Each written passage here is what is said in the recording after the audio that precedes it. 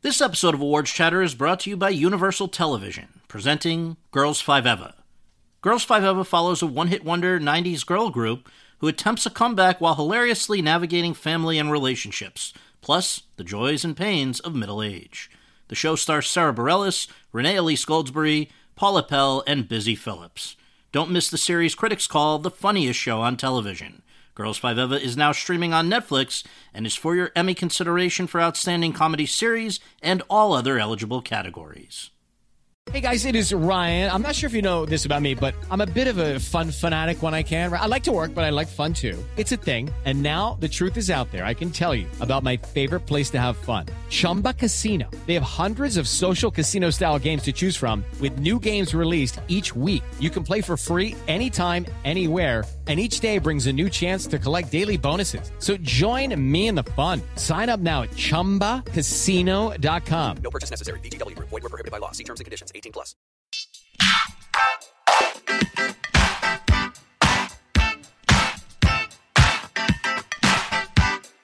Hi everyone, and thank you for tuning in to episode 174 of Awards Chatter, the Hollywood Reporters Awards podcast.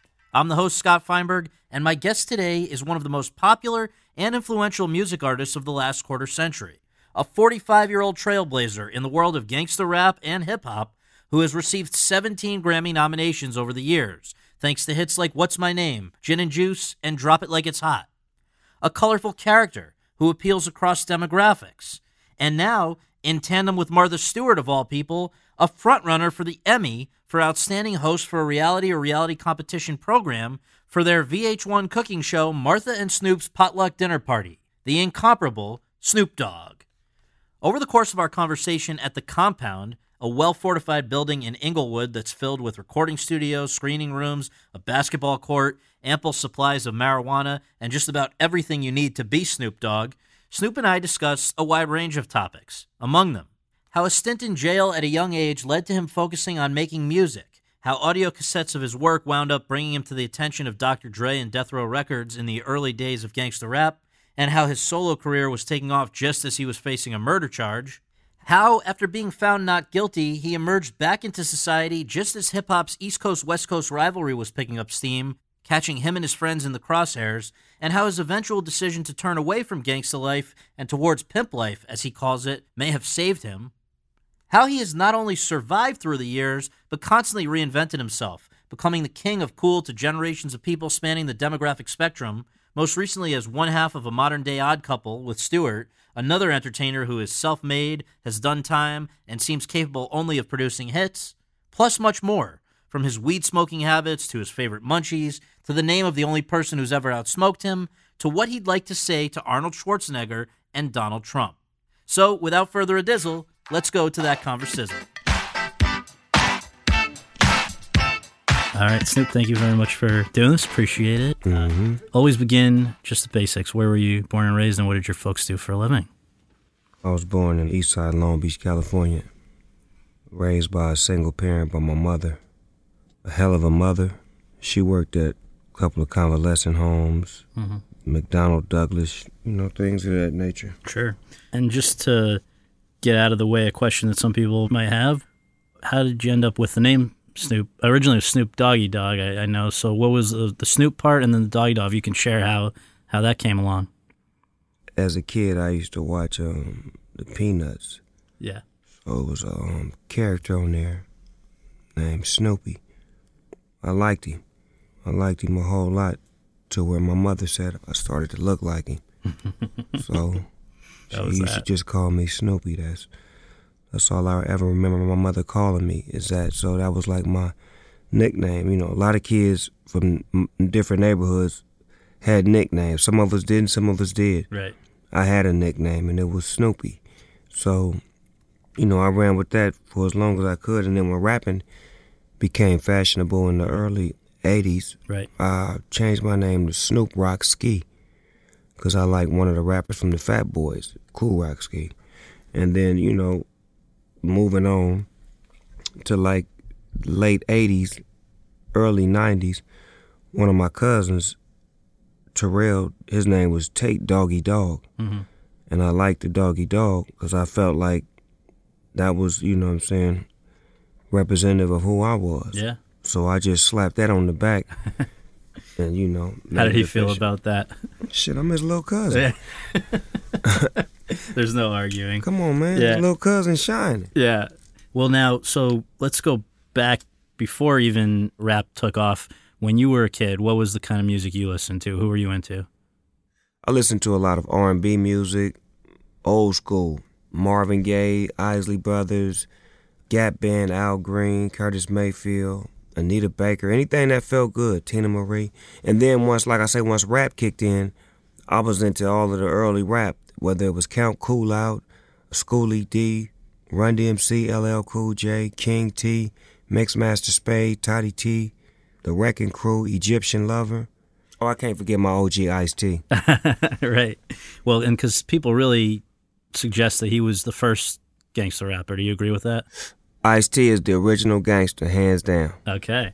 So let's go back, though, again, because I read that you sang in church and you even played the piano for a little while, but that there was a moment in 6th grade that was sort of a turning point. What was Super Rhymes? That's the song I was just telling you about, from Count Cool Out. Super Rhymes was a song that had a lot of personality in it. It was one rapper, but if you listen to it, it sounded like it was about 5 or 6 different rappers on the song because he changed his voice and he had different characters and different styles and he was telling stories and it felt good to my ears and it just felt like it was something that I could gravitate to. Not even trying to do it, but I just liked listening to it. Yeah. And that was like maybe one of the first songs that made me really like love rap like more than anything. And in 6th grade, did you perform that? You know, we would always, back then, nobody knew how to rap really. Yeah. So we would take the songs of our favorite rappers and put our name in place of their name. So it was like lightweight biting, but it was like practicing on how to be an MC and how to be dope because you was saying somebody else's raps, but you was incorporating your name, so you had to have a little bit of flavor to switch it up to make it about you. Right. But when your classmates first heard you sing as early as 6th grade, but then definitely beyond there, from what I understand, you were a hit. Like even going into high school and stuff I was reading, you would attract a crowd in the hallway. Yeah. I don't know what it was. It was just, shit, when I started doing it, it was like the beginning stages, and I didn't think I was that good, but I thought I could be that good. Yeah. Just because I had enough heart to do it. And my thing was I didn't know how to write. Mm-hmm. You know, not that I didn't know how to write physically, but I didn't know how to write songs. Right. Or write my emotions. So I would just freestyle. I would say whatever came to mind or whatever was the scenario we was in. And that was one of my advantages that I could rap about right now. Mm. What you got on, you know, what you look like, what your mama looked like, and you know what I'm saying? I could go bad on you as opposed to you writing a rap about, I got big gold chains in a swimming pool and you ain't really got none of that shit and you just rapping and lying. Right. I basically was more of a freestyler that could win over the crowd. Right. You get what I'm saying? Yeah. So I had the skills of an MC, and I think that being in church taught me that because we did a lot of plays and things where we had to act out as different characters, whether it was Benjamin Banneker or George Washington Carver, Frederick Douglass, anything that was tied to black history in church, they would make us act out in plays as these different, you know, people in the black community. So we had charisma and, you know, skills and coordination and, you know, the ability to communicate when we was able to do that. It's interesting also, I think, that when you started getting into junior high and high school, you actually were around a pretty diverse group of people, right? Because I think you were bussed into a pretty heavily white school in junior high, and then you're going to high school with Cameron Diaz and just some stuff that people might not have known, right? Yeah, I mean, I was raised around people, you know. I didn't care what color they was and what their mama religion was. I was raised around people. And at one point in time, the elementary school I was going to had a program where they started to bus kids to a school in Lakewood called Cleveland Elementary. And this was like an elite school where you had to have a certain grade point average and you had to be athletic because they made us do like physical fitness and we had to compete against each other for the best times and best this and best that. So when they finally selected like the 30 kids out of each class, I was one of the ones selected. And when I got there, this was the school of a lifetime. It was like they had gymnastics, they had soccer, they had flag football. They even had the YMCA open to them to where we had a swimming course where we would go swimming on certain days in class. Like in the hood, we didn't have none of that shit. So, and then the people that was there didn't all look like me. You know, it was majority white because it was in Lakewood and it was, you know, a school that was catered to the neighborhood. But something about me, I overwhelmed them. I was just like, you know what I'm saying? I just was a cool cat. It was one point in time where we had a riot at school because one of my homeboys had beat up a little kid, and then his big brother went to Milliken, and he came to school the next day. And my homie was drinking water at the water fountain, and the big high school dude walked up to him, and he looked at him, and his little brother pointed to him, and he sprayed my homie with mace. Oh, jeez. And when he did that, when Cuz went back to get his face fixed and all that, shit, by lunchtime, everybody that wasn't black was getting their ass beat. And it was crazy because the kids that I was cool with was coming to me like, Snoop, save me. Like, save me. So I was protecting kids. I was like, no, y'all can't fuck with him. That's my homeboy. Y'all can't fuck with him. And then it got to a certain point to where I had to tell all of my homies, I was like, man, we need to stop, cuz, because they had nothing to do with what Cuz' brother did. So you were the peacemaker. At an early age. Wow. Well, so with that type of a personality and positive kind of attitude about all this stuff, how do you then end up, though, I guess later in your teens, in gangs, right? Shit, it was right there. It was right outside. While all this is going on, gangs was right outside. And you got to understand that gangs aren't as bad as people make them seem. Gangs are sometimes brotherhood for people and an escape and a mentorship and showing the homies how to get out of the hood. All gangs don't just recruit you to come and be bad. If they see something good in you, they'll keep you out of the gang and they'll protect you and they'll make sure that you make it and become something special out of the hood. So the gangs was what was missing at home. I didn't have no father at the house. So I was getting like a big brother or a fatherly figure or just some homies that was older and was showing me shit that my father wasn't there to show me. And my mama definitely couldn't show me how to get no pussy. She couldn't show me how to do certain shit that I wanted to do as a young man. So I had to go out there and figure it out. And the gang was a cool thing for me because it wasn't just, I didn't join a gang where we just was killing people and robbing. The gang I joined, we was about getting money. Yeah. We liked women. Yeah. And we liked to dress fly. And it was like, all of those qualities was like, it grew me into who I am now. I'm thankful to have been a part of a gang because that taught me leadership, brotherhood, understanding, right from wrong. You know what I'm saying? And it taught me how to be peace. So a byproduct of that, though, there was a downside because by, I guess, not far out of high school after you graduated, I think you were incarcerated, right? It happens. You know, shit happens. You get caught. The police can make 100 mistakes. Right. A criminal can only make one mistake.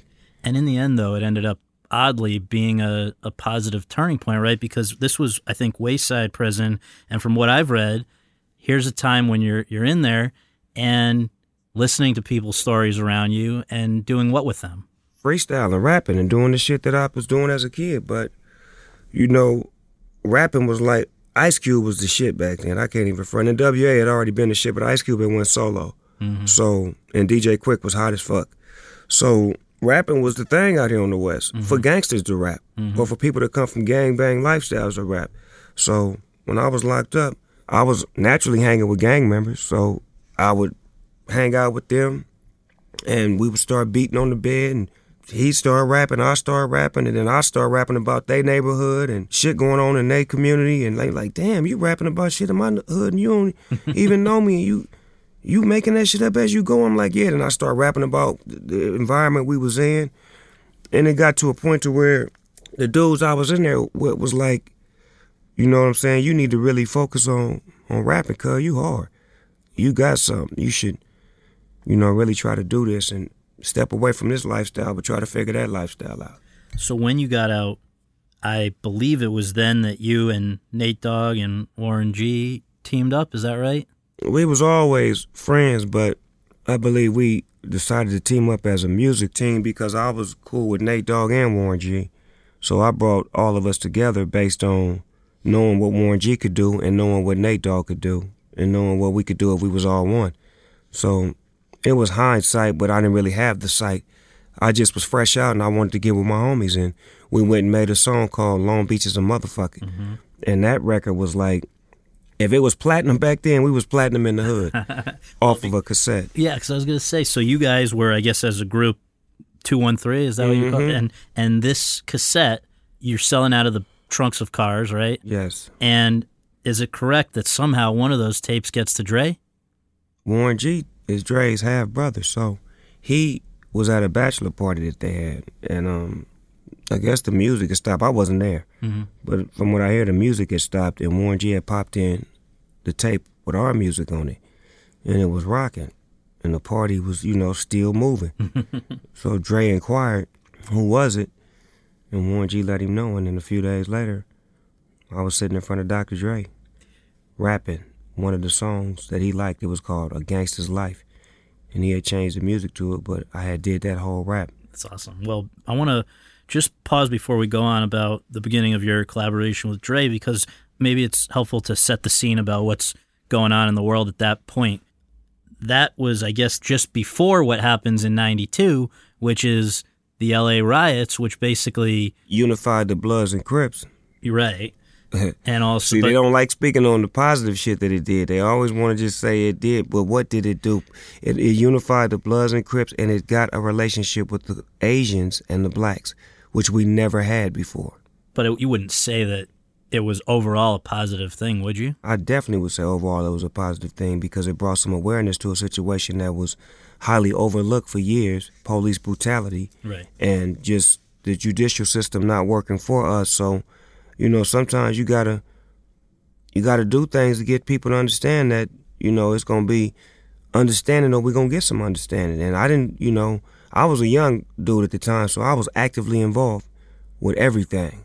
So that's why I can't be hypocritical and say I don't think it was a good thing. I know it was a good thing because I was a gang member and I found myself in other gang neighborhoods, peace treaty with gangs that I would have never been able to be at peace with. And it forged a relationship to where when Death Row Records was created, it was based on Bloods and Crips, and we could get along because we had some understanding based off of that incident that happened while we were creating this process. And you also, I guess, had a common, maybe enemy's too strong a word, but common... The police. Right. And at that time, it was fuck the police, and it was for real because the police was... That Rodney King shit, even a blind man seen that they was wrong. Right. And they took the jury all the way to Simi Valley, where it was all white jurors of their peers, and they found all of them not guilty. How do you find them not guilty? Right. How do you think we was going to react to that?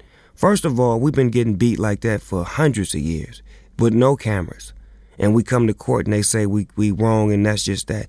This time we feel like, okay, there are cameras. So at least, they see the truth. Right. And guess what? A white man filmed it.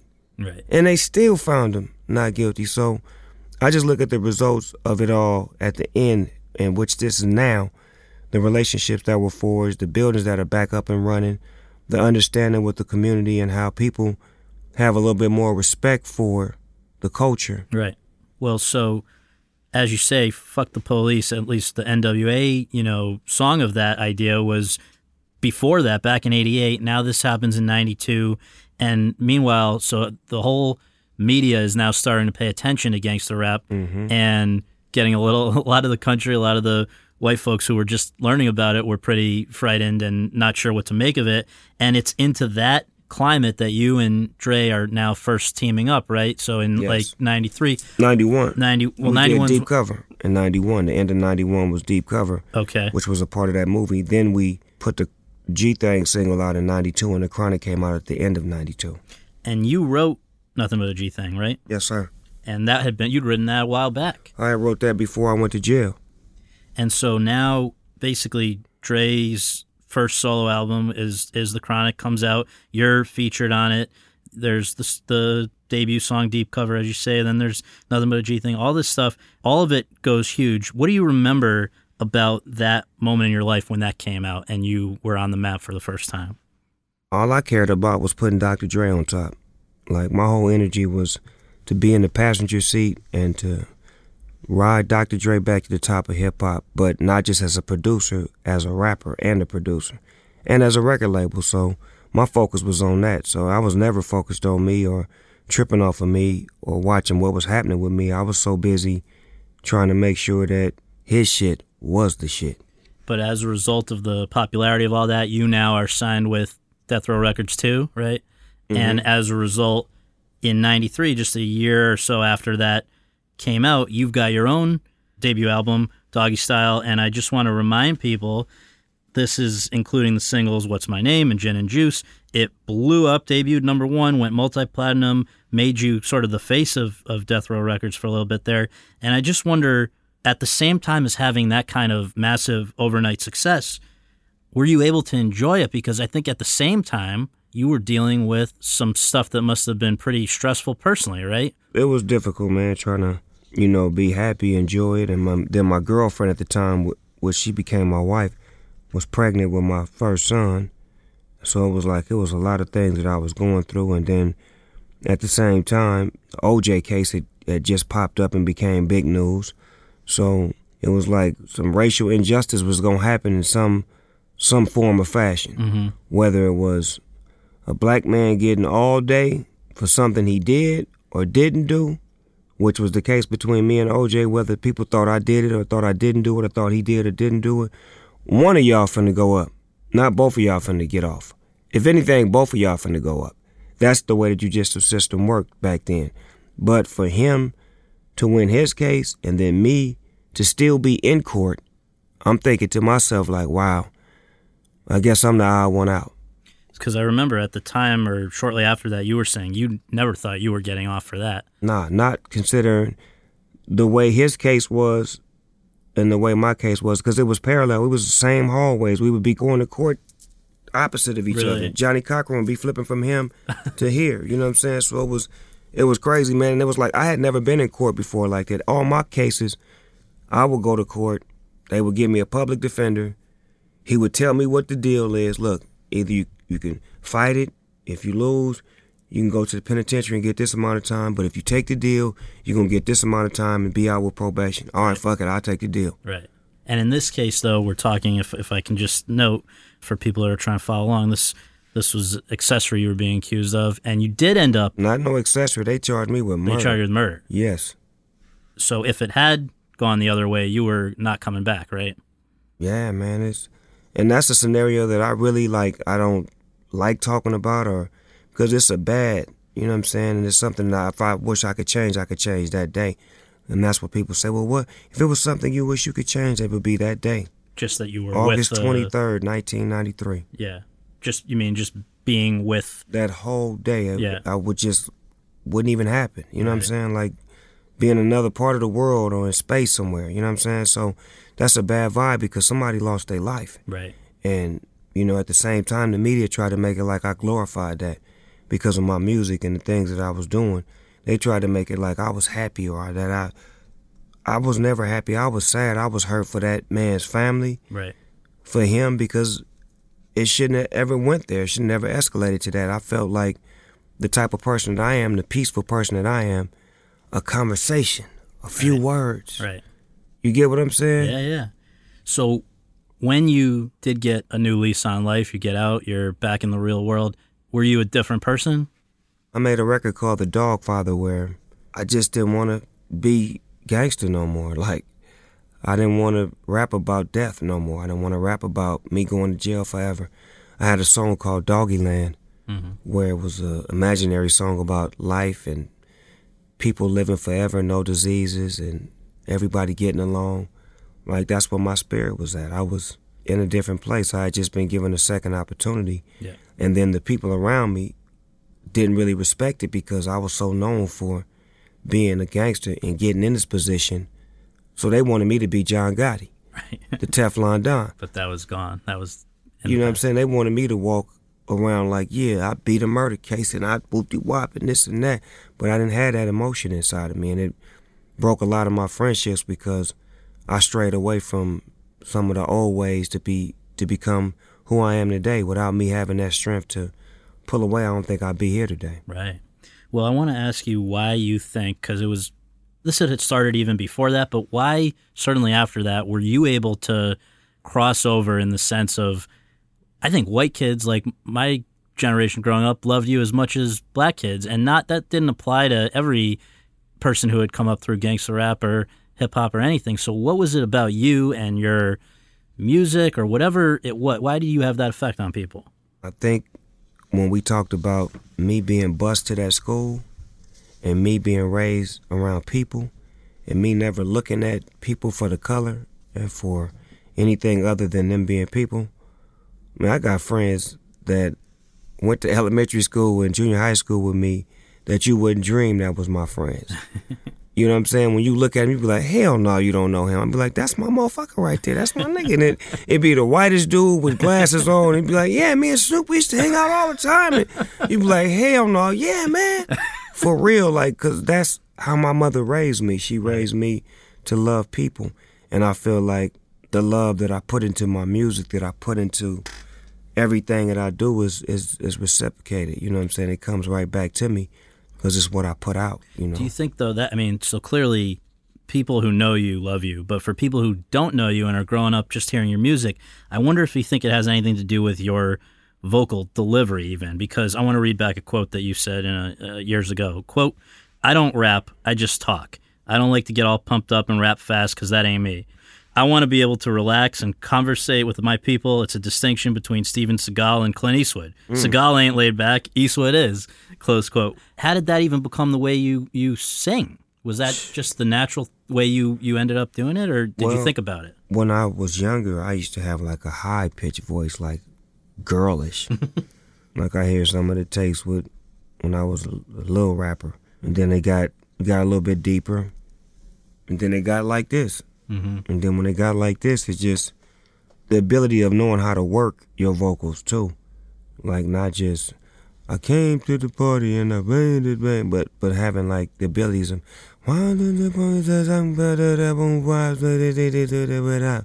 putting melodies on it, putting, tones on it and making it fun. When you hear it, you want to sing along to it. Your kids love it, your grandma love it, your wife love it, you love it. It's that easy to sing along to. There's a generation of kids today who don't really know their music history. Some of them don't know who Tupac or Biggie were. Some of them don't know that there was ever a East Coast, West Coast thing. Obviously, a lot of them weren't alive for the 95 Source Awards, where I guess it all kind of reached a boiling point and you spoke out. They just kind of know what was built on top of all of that. And I wonder, as one of the survivors of that period and that particular tension, if you can kind of just briefly explain what that was all about. Why was there this coast-to-coast tension? First of all, there's always a hidden hand in everything that goes down. It is what it is.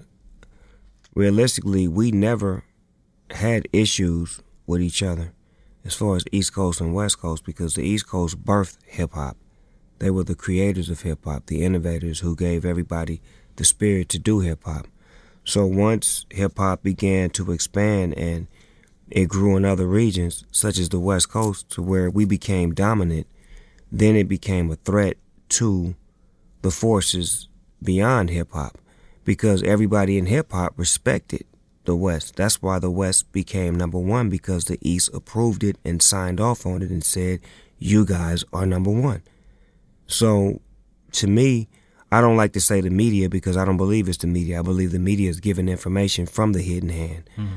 And I just feel like it was all types of things that were created behind that, such as the hip-hop cops, and just little entities to destroy rap from within, to create differences from people who have people around them who are very violent. None of the rappers were violent, but their homies were. Mm-hmm. The communities they come from were. So if you disrespect my homie, you disrespected my neighborhood. So it becomes all-out us versus them, as opposed to these two rappers they're not really even that mad at each other. You know what I'm saying? But escalation, media, and it sells. Where do you think it began, though, because I just want to ask you about one thing in particular. I don't know if this was the very beginning, but there was a thing where I know Tim Dogg, who I guess East Coast sings the song "Fuck Compton," and then on the Chronic, which is again you and Dre, you guys come back with the song "Fuck with Dre Day" and everybody's celebrating, which goes after Tim Dogg. Who didn't we go after? We stuck to Tim Dogg. Yeah, we didn't say your city, right? Your neighborhood, right? When he said "fuck Compton," every motherfucker in Compton wanted to kill him. Right.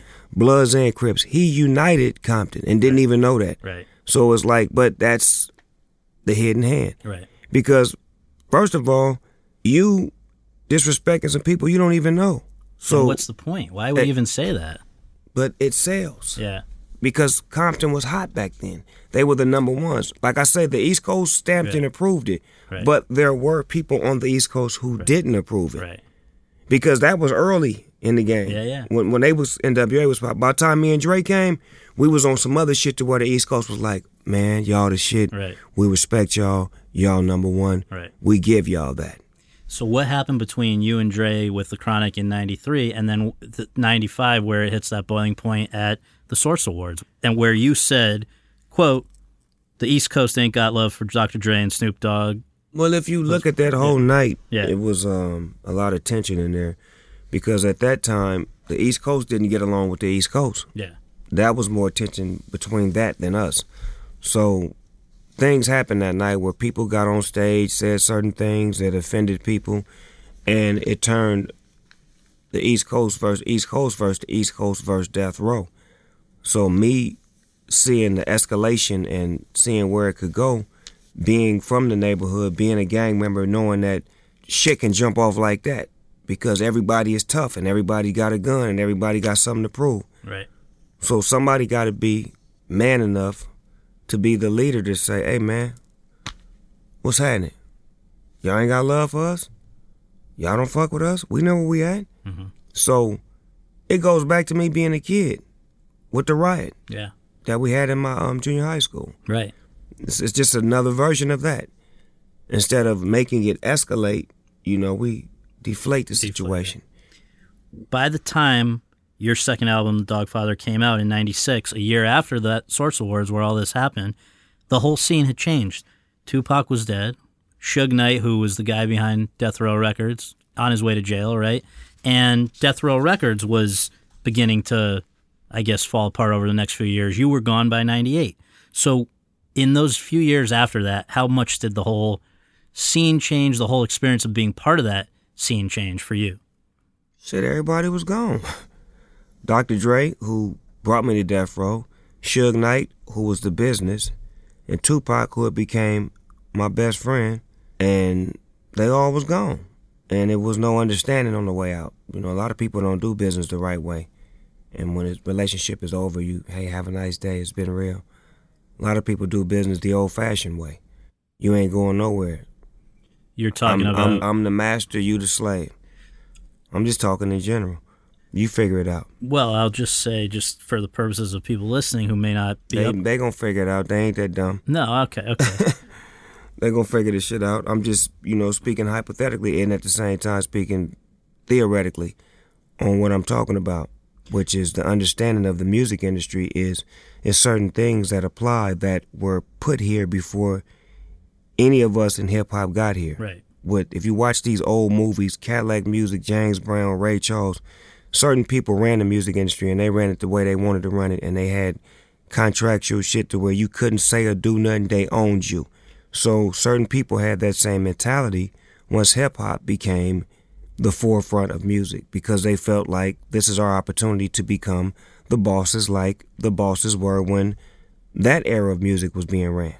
Except now it wasn't necessarily only the white guys who were screwing the black guys, right? Exactly. It was the black guys getting the power and being able to have the power and either abuse the power or not distribute the power evenly to where it could become a real business and grow so everybody could feel equal partner-wise as far as what they're doing, putting in work and becoming a part of the company equity-wise, not just, right. Net-wise. Right. on a lighter note, in December 2000, in your song Snoop Dogg, What's My Name, Part 2, we find the first usage of something that you have become very closely associated with, and that is Izzle. Where did that come from, and why do you love it so much? I don't really love it so much. No? It's come and gone. Yeah. Like, you got to understand one thing about us in the neighborhood. We always come up with ways to talk so we can out-slick those who listen that don't need to hear what we talking about. So it's more or less like some lingo or some jive talk that starts off in some community, some neighborhood, some backyard, some alley, and then it gets to a rapper who's bigger than the average person who started it, and then it becomes, the lingo. I didn't create it. I'm just one of the people who innovated it because it was around me. It was things that was being said and illustrated that, was fly that I picked up on, and I felt like I can incorporate it. And it maybe started in Northern California? Oh, most definitely. They definitely were the creators of it. E40 and the whole Kliznick up that way, they was the creators of that thing, man. They put it all together. So also around that time, around the turn of the century, you started to change your public persona, your public image a little bit. Instead of the gangsta that you had always presented yourself as, now we start seeing you with fur coats and diamond goblets, and I think around that time was also... That's called pimping. Well, I was going to tee that up for you. You got to let me finish here. It seemed like you didn't know where you was going. Like, you had a goblet, you had a mink coat, and you had bitches around you. Yeah, that's called pimping, man. Girls Gone Wild, Doggy Style. Yeah, all of that. I've heard of that, I will say. All of it. Shout out to my main man, Joe Francis. Yeah, right. But, okay, so what... I hear that whole change towards pimping, which I am aware of. Righteous. Does it go back for you to a guy named Bishop Don Magic Juan? He was my spiritual advisor at the time, and he still is. He's one of the greatest pimps to ever pimp. I was always infatuated with pimping as a kid. And my wife... Can you define what is pimping as... All right, I think I know what you mean, and you know what you mean, but... For those who don't know what pimping is, P-I-M-P, a player into making progress. Mm-hmm. And he's into making progress on all levels of the game. And for those who don't know what game is G-A-M-E, general amount of money earned. So it's more about your hustle, the way you look, the way the ladies love you, the way you treat ladies, the way you are, you know how to converse, you know how to, intellectually be on a level with anybody from the bottom to the top. And when you come in, you steal the show because you're the flyest thing in here. You look the part, you play the part, you wearing fabrics that people can't pronounce, you got some of the wildest animals on your back. You dig? I dig. Matter of fact, Ric Flair was popping this shit off when I was a little kid. You ain't see Ric Flair? I remember Ric Flair was popping this pimp shit long time ago. Right. The diamond, what'd he say, Rolex wearing, some kissing. Man, Ric Flair was popping, man. Right. Well, you said that period, quote, it actually got me out of the G and into the P, which may have saved my life. Why would that have saved your life going from gangster to player? Because the gangster lifestyle, a lot of my homies was getting killed because there's only two ends. It's either death or jail. Mm-hmm. Because there's too much to prove and there's a lot to lose. The pimping lifestyle helped me to want to live and to want to see tomorrow and to want to look good and to want to provide and to want to be here. Gangster attitude, you ready to die. Yeah, but it's an interesting situation, though, when you have a wife, right? Yeah, it's an interesting situation, especially when her father was one of the biggest pimps in Long Beach. Right. One of the guys I looked up to as a kid. Really? Yeah. So she understood. I mean, not that she understood and was happy and was riding along with it, but I'm a grown-ass man. At that time, I'm doing what the fuck I want, when I want, and I'm not asking no questions, and I'm doing it.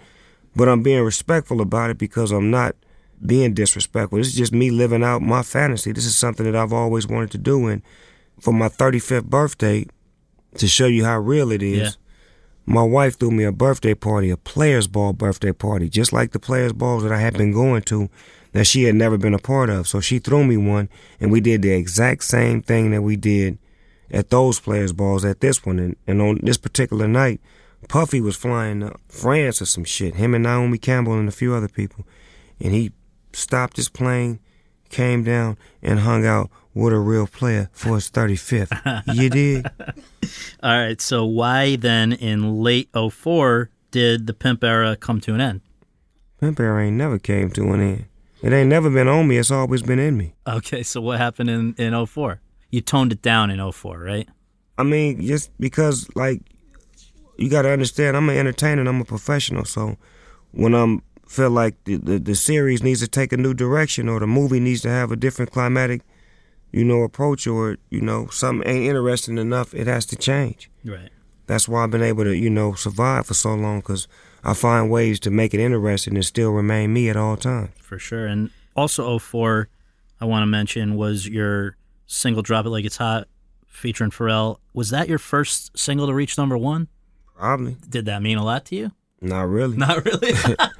You know what I'm saying? Like, you got to look at it like this. Where do I care if my first album Quadruple platinum. But it was the first album to debut number one on pop and this and all them records, just did all that Guinness Book of World Record shit, and then finally get a number one single with Drop It Like It's Hot. I never had no emotions when the Doggy Style record did that. Right. Because I didn't do it for the numbers. I did it for the love, and I felt like that was why I was always able to come back and stand the test of time. Because in this world of hip-hop, it's about a 2-3 album limit, and you're done. Mm-hmm. Life expectancy. I'm like a cat, man. I got 9 lives.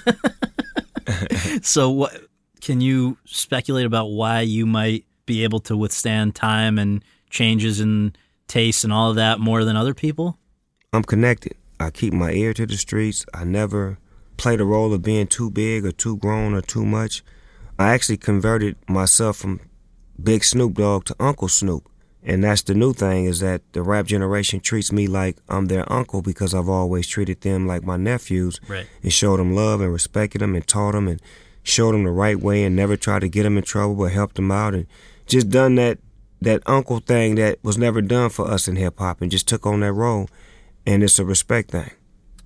When I look at you from right here, you look like Jimmy Kimmel like a motherfucker. From just right here, like... I'll take it. Y'all see that? Not like heavy era Jimmy Kimmel. Hopefully. No, like the one right now, right, like good. Skinny. I appreciate it. So you're gonna be Jimmy and Skinny Kimmel. That's great. All right, 2012 though. Speaking of, you're talking about being the Damn, uncle. you done went from 1991 to 2012, and I'm still here. I'm honored. I love it. That's why Martha did this with me. She looked it up. She said he been doing it as long as I have. Half of the time I've been doing it. Well, okay, so let's talk about though 2012. You just mentioned that being like an uncle in hip hop, gangsta, all that. You basically said in 2012 that you were giving up rap for reggae and that you wanted to be known as Snoop Lion, right? I didn't say I was giving it up. I said I didn't feel like it was nothing else that I could do in rap, and I've always loved reggae music, and I wanted to venture off and see if I could, go to Jamaica and possibly make a reggae album. And I took Vice, pictures with me. Diplo and Major Lazer were the producers. He brought in a bunch of extraordinary writers, and I went to Jamaica and got baptized in the Spirit. And it was a great move for me because it showed me so much on where I needed to be, and it put me in a peaceful place to where I feel like after that is why I'm here now, in a peaceful environment. Was that also, I think you came back from that trip and also said in a few interviews that you were reconsidering the way you were the sort of music you wanted to put out there, not only in terms of the genre of the music, but the lyrics. Like, I guess we didn't hear as much about like bitches and hoes after that, right? I mean, I still got to go bad on the bitch at all times because there's always all on the bitch, man. But I more or less was, making records of understanding because I knew who was listening now. When I was young writing, I didn't know who was listening. I'm like, a kid come up to me, let me have your picture, Snoop Dogg. He's 5, 6 years old. I'm like, damn, this kid like my music? Right. Maybe I should make something that he can play. Right. You start to feel a little more responsibility. Yeah, and I created a football league in 2005, which drew me closer to the kids, and that helped me get a better understanding on the nourishment that kids need. They like gangster shit, don't get it wrong. Yeah. But you got to mix in some reality and some real teachings, and that's the platform that I've been given. I can do that. I've been able to be gangster as I want to be, and I could be as positive as I want to be, because that's all part of me. Just because you bring up when that all started, I want to ask you, Who was Tookie Williams, and what was his influence on you in starting that whole chapter of your life? Well, Tookie Williams was one of the original founders of the Crips. Looked at as a bad guy, but he became a good guy. Being incarcerated for so many years, wrongfully accused, he became a great writer, a great motivator for the community. He was a Nobel Peace Prize nominee a couple of years from in the penitentiary on death row. Mm-hmm. So he was making that full 360 turn on correcting his mistakes. Mm-hmm. And I went to go visit him before they executed him, before Arnold Schwarzenegger had him killed, when he could have pulled the plug and said, no, give him a chance. Yeah, fuck you, Arnold, bitch. But he had a conversation with me, and we was sitting in that cell, man, and this shit was so deep, man. I'm worried for this man's life, and he's as calm as ever, and he's talking to me. And this is 2 days before they finna execute him. Mm-hmm. And I asked him, I'm like, man, how are you so like this? And he said, young brother, the word is called sang-froid. I'm like, what does that mean? To remain calm under pressure. And when he hit me with that, I was like, oh my God. Did he also say something? I think you spoke to him again just hours before on the day. Hours before they killed him, man. That shit hurt my heart, man. I was riding from a movie premiere or something, man. They called me with him on the phone, and I just was, man, it's hard trying to talk to somebody they finna kill, man. Oh, man, that's terrible, especially when you see this man making a full U-turn on trying to correct his mistakes and doing writing books and motivating. And so I said to myself, his death is my life. I'm going to take his teachings and doctrines and bring them to life and continue what he can't by putting kids in positions to do other things than gangbanging. And right now I got 8 kids in the NFL. Wow. I got 50 kids in Division I, and I got 1 Rhodes Scholar right now on his way to London. That's amazing. That's congrats. That's fantastic. Yes, sir. So coming to the ultimate of these examples of, there's been a lot of examples of how you reinvented yourself, you figured out a way to adapt and reach new people and make more people love you. That brings us to Martha and Snoop's Potluck, this great reality program that you're a part of now with Martha Stewart. Let's start with, when did you first meet her? She had a show that she do, and I was a fan. I always loved Martha Stewart. I fuck with her. She was always hood to us. So I asked to be on the show, and she let me come on the show, and we cooked a little something. Little mashed potatoes, I think. Yeah, and I took her number, she took mine, and I would text her, and she'd be tripping because she would have somebody try to translate what I was saying. Because I wasn't texting her on no regular shot. I'd be like, what's happening, Martha? What it do? You know what I'm saying? What it is? You know what I'm talking about? And motherfucker be like, well, what he's trying to say is, how are you? Well, why did he say all that? That's how he talks. And then was the next time that you actually saw her at the 2015? No, I did 2. I was on her show twice. You were on her show again? A Christmas special I did, too. Okay, so you've had those experiences. Then you both wind up roasting Justin Bieber. And we sat side by side, and what I'm doing with you right now? Yeah, I'm just casually smoking a blunt or 2 or 3 or 4 and blowing smoke right in your motherfucking face, so you got secondhand smoke, the best smoke in the world. I want firsthand smoke. Do you? Yeah, man. Thanks. Indulge. Well, that's you. what Martha didn't do. She didn't do firsthand. She did secondhand. And it was so good. Thanks, man. It was so good that when she went up there to do her delivery, she fucking stole the show. Yeah. She stole the show. We all was like, damn, Martha Stewart stole the show. We was like impressed. And she was like, I'm high. You know what I'm saying? We was like, okay, well, there it is there then. Maybe you need more of this in your life. Yeah.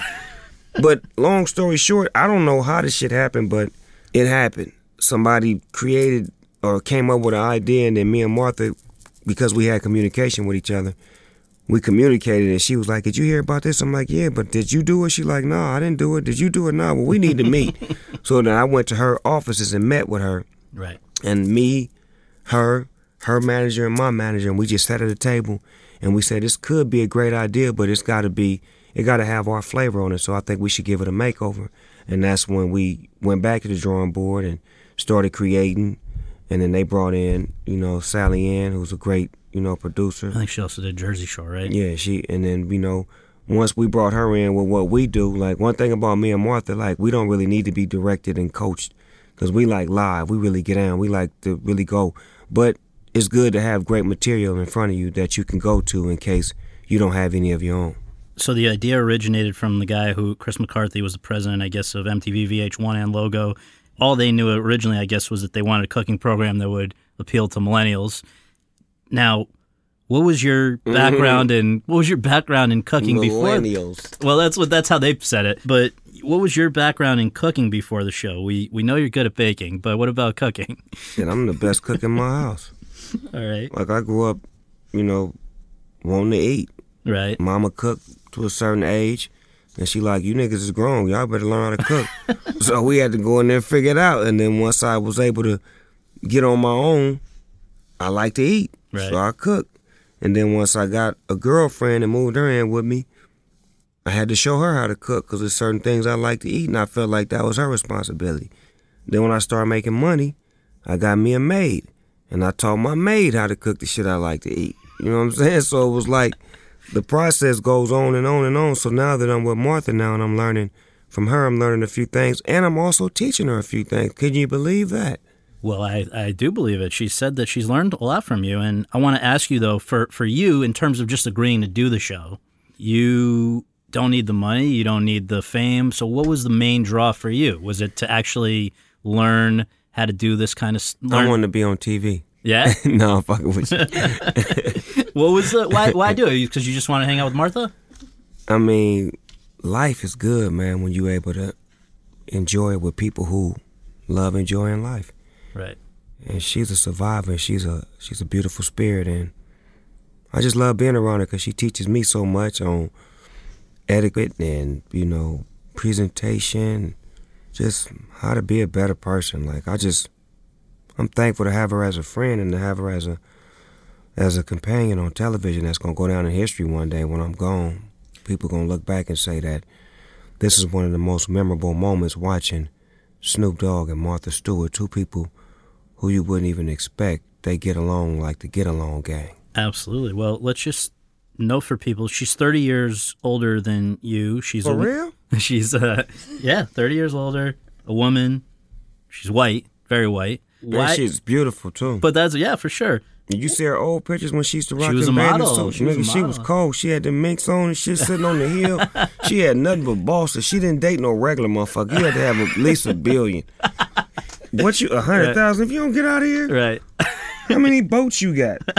You own what? All right. So why do you think you two hit it off so much? And is it more like a mother-son or a brother-sister? How would you describe the relationship? I think it's everything you just said. Yeah, both? I think it's, because there's certain times where she's my mother and she's a motherly person. So she has motherly ways, you know what I'm saying? And I'm like a son, so I have son ways, and she's like a mother when we on. And then sometimes it's like sister and brother because it's either me, telling her some things she don't know about this artist that's on the show and his music and this person, and well, why is he on the show and he only got one song? Well, Martha, that's the only song that's right now. He got a few hits. And it's like, you telling your big sister what's going on, and then I ask her a few things like, well, what is so good about truffles? What is this? Well, truffles they're this, and they're found by this particular animal. He goes out and he digs in the hole. Well, I don't understand all that shit. Why not just, so it's like, yin yang. Right. Well, you guys, let's just remind people, some of your guests that you have on your show. You've had Seth Rogen, Ice Cube, Wiz Khalifa, Rick Ross, Chris Bosh, on and on. So I guess, A, how do you pick your guests? B, who's been a lot of fun? And C, you've said they love Martha. Why do hip-hop folks love Martha? I'll start from the back. Yeah. They love Martha because Martha is real. And she 100. And she ain't never played the role of I'm too big for y'all. Mm-hmm. She's been loving and caring towards people in hip-hop since day one. And if you talk to her and you get her background, she was raised to love people. So it's natural for her. And she grew up in a time where being racist was cool, real cool. But she wasn't raised that way. And that shows with the way she gets down, the way people love being around her, the way she gives it off. She gives you love. Look at her age. Her age is the same age as Donald Trump. Mm-hmm. You see his racist ways? Mm-hmm. That has nothing to do with right now. That's the shit that's in him as far as how he was raised. Mm-hmm. If you raised that way, you raised that way. She wasn't raised that way. She's raised to love people and have a kind spirit. She opens her home up. She feeds kids. She does things. She's just a beautiful spirit. Like, that's attractive to me. Yeah. It makes me want to be around that because I want to grow to be her age and to be known for that. With somebody who's not from my culture or not from my background, to be able to do something with me and say, man, me and Snoop Dogg, we hit it off and you would have never thought. Just because our spirits are the same, not our color or our background, but our spirit. I want to read you something she said. Quote, I like cocktails. I'm actually the cocktail mistress of the Martha and Snoop show. I make up all the cocktails and I feed them to Snoop, who's not really a drinker, so he gets totally drunk off them, close quote. Do you care to respond to those charges? She gets me white boy wasted. And I think it's on purpose. Yeah? I know it's on purpose because not once has she said, Snoop, would you like me to have you a drink with watered down version, or I'll have yours up under here? She'll do that for a guest. She'll have a guest drink with some watered down version, but mine's, and it's just, I can't say no. It's not gentlemanlike to say no to a lady when she offers you a drink. But this begs the question. Do you return the favor by, inviting her to partake? I may have dropped a few seeds here and there. in some recipes, in some brownies. You dig? But are you aware of her just being like, would she casually smoke with you? No, I don't think so. But I think one day, once we retire, and I pull up on her at her nice home and spend a couple of days over there and wake her up, she's going to be in the bed sleeping and be like, Martha, wake and bake breakfast. Martha, she'd enjoy it. And I see her, Martha, it's a good thing. Like this, she's going to be like, fuck it. This ain't so bad after all. One of the producers of this show is Mary Jane. What is that? MaryJane.com is a site and a company that we put together to be like the encyclopedia to marijuana. This is your enterprise. Yes, sir. It's podcasts, television series, information, dispensaries, strains, reports, segments, all of the above. It's just the Google of marijuana. Well, with our last 2 minutes here, I want to do, if we can, a little thing called rapid fire, just the first thing that comes to your mind. I do some shit called real nigga shit, a.k.a. I'm going to ask you some questions and you answer to the best of your ability. Okay. Now, that's the way I do it, but Fair enough. I respect your version. Hey, I can't. I respect your version. Thank you, sir. All right. If rap had never come along, what sort of music would you be singing? Rock. When did you first smoke pot and how did you respond to it? 1977. My uncle had a roach on the table with a roach clip, and he went out the room and I hit it. How old were you? 6. Yeah, okay. Why do you smoke pot today and how often do you smoke? Look how good I look. Look how my mind works. Look how I'm on point and I'm spontaneous and my answers and everything is flowing. It's true. Look how smooth my skin is. Look how long my hair is. Look at how I breathe. Look at how... You understand me? Good-looking like, man. And I don't do no alcohol. I don't smoke no cigarettes. I just do this right here, and this is the results of it. So if you want to be like, you understand me? Don't be like Mike. Be like me. Has anyone ever outsmoked you? Yes. Who's that? The great Willie Nelson. Okay, he's just had more time to build up stamina, right? He fucked me up. We was in Amsterdam on 420, like about 8 years ago. Right. So we playing dominoes, just like me and you sitting at this table one-on-one. We playing dominoes. Right. Willie got a vapor right here, joint, blunt, and a bone. So we smoke it, playing dominoes. He passed me one, I passed him one. We playing dominoes. We just keep passing. It's like the motherfucking Olympics, like just a marathon. Just keep passing the baton. After a while, I look at him. I say, Willie, let's go get something to eat. And he said, God damn it, boy, you quitting, huh? I said, yeah, that's my easy way out. I got to find a way out because you just ain't going to stop. Well, that leads nicely into the next one. What's your favorite munchie? Funyuns. Funyuns, okay. Did you ever think you'd live to see the day when pot was legal in large parts of America? Yes. What gets you heated, as in fired up, as in pissed off? I've never even heard you raise your voice, so I want to know what would piss off Snoop Dogg. Pittsburgh Steelers playing terrible on Sundays. Okay, all right. Some don't know this, but Snoop Dogg is now a grandfather. Yes, sir. What's that like? My grandson is a ball of joy. He be running around and shit. I'm old now. Like, I got hurt one day when he was first learning how to walk. You know, I'm being his grandfather, walking behind him and holding him and like trying to let him walk. And then I let him walk. He took like 2 steps and it looked like he was gonna fall, but he didn't. And I fucked around and fell and damn near hurt my ankle. I was hurt for like 3 weeks. I was like, man, my shit ain't the way it used to be. Grandpa can't play with you like that, grandson. I'm gonna have to wait till you learn how to walk because I can't catch you if you do fall. Right. What does it mean to you to have seen the first black president and to have then been invited to the White House in 2013? And that was a beautiful feeling because he was a beautiful person. Mm-hmm. He wasn't just, when you say black president, a lot of people thought that he was going to just be all about blacks. No, he was all about the people. And now we get a chance to see that by looking at what's in there now. Well, that's the next one. To see the difference of somebody who cared about everybody, right, who shed tears, who was emotional to scenarios that happened. So when people lost their lives, he got up there and he was emotional. And he shed tears and he went to go visit them people and he shared love. And now you see what you're seeing now.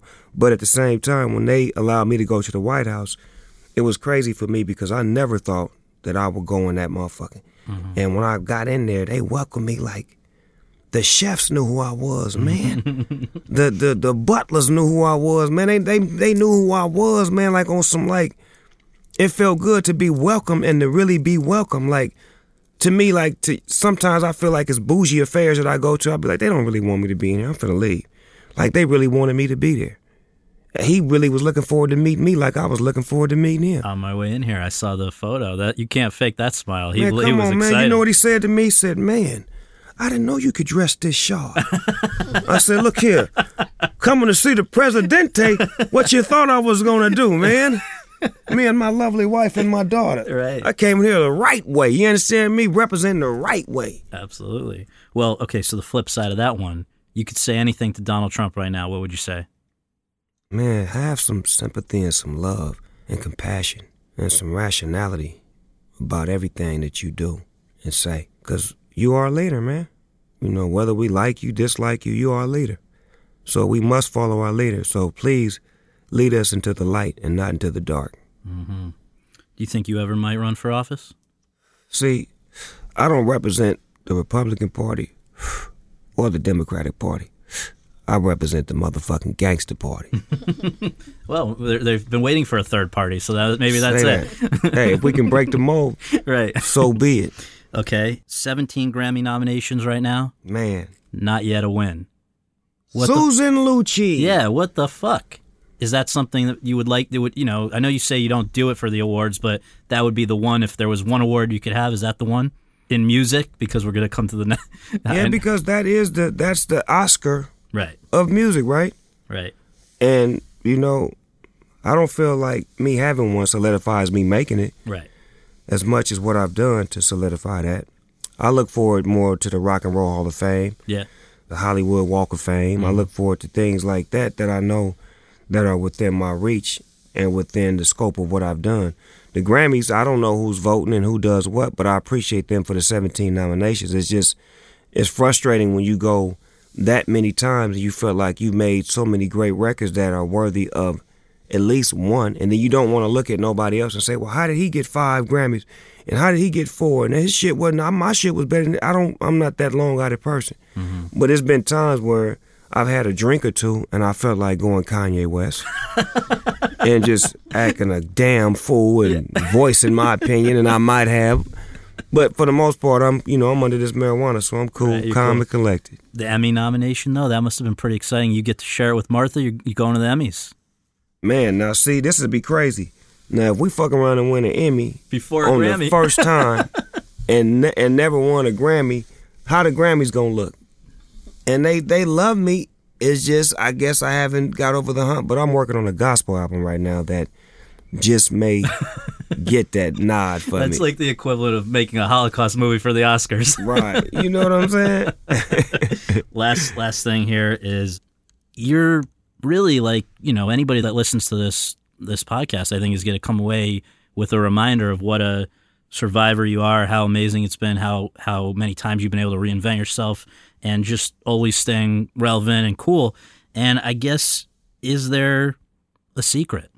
If somebody wanted to be like Snoop, what can they do? That's hard because I've, for the past 40-some years, have mastered myself. And I treat myself as like if I was a martial artist. To master self, to master what you are and who you are. And to study yourself and to become great at things you're good at. And to get rid of your flaws and to not make mistakes 2 times. Mm-hmm. But just master the creativity of being you. And once you do that, doing you, shit, can't nobody do you like you. Well, thank you so much. Really appreciate it. Thank you.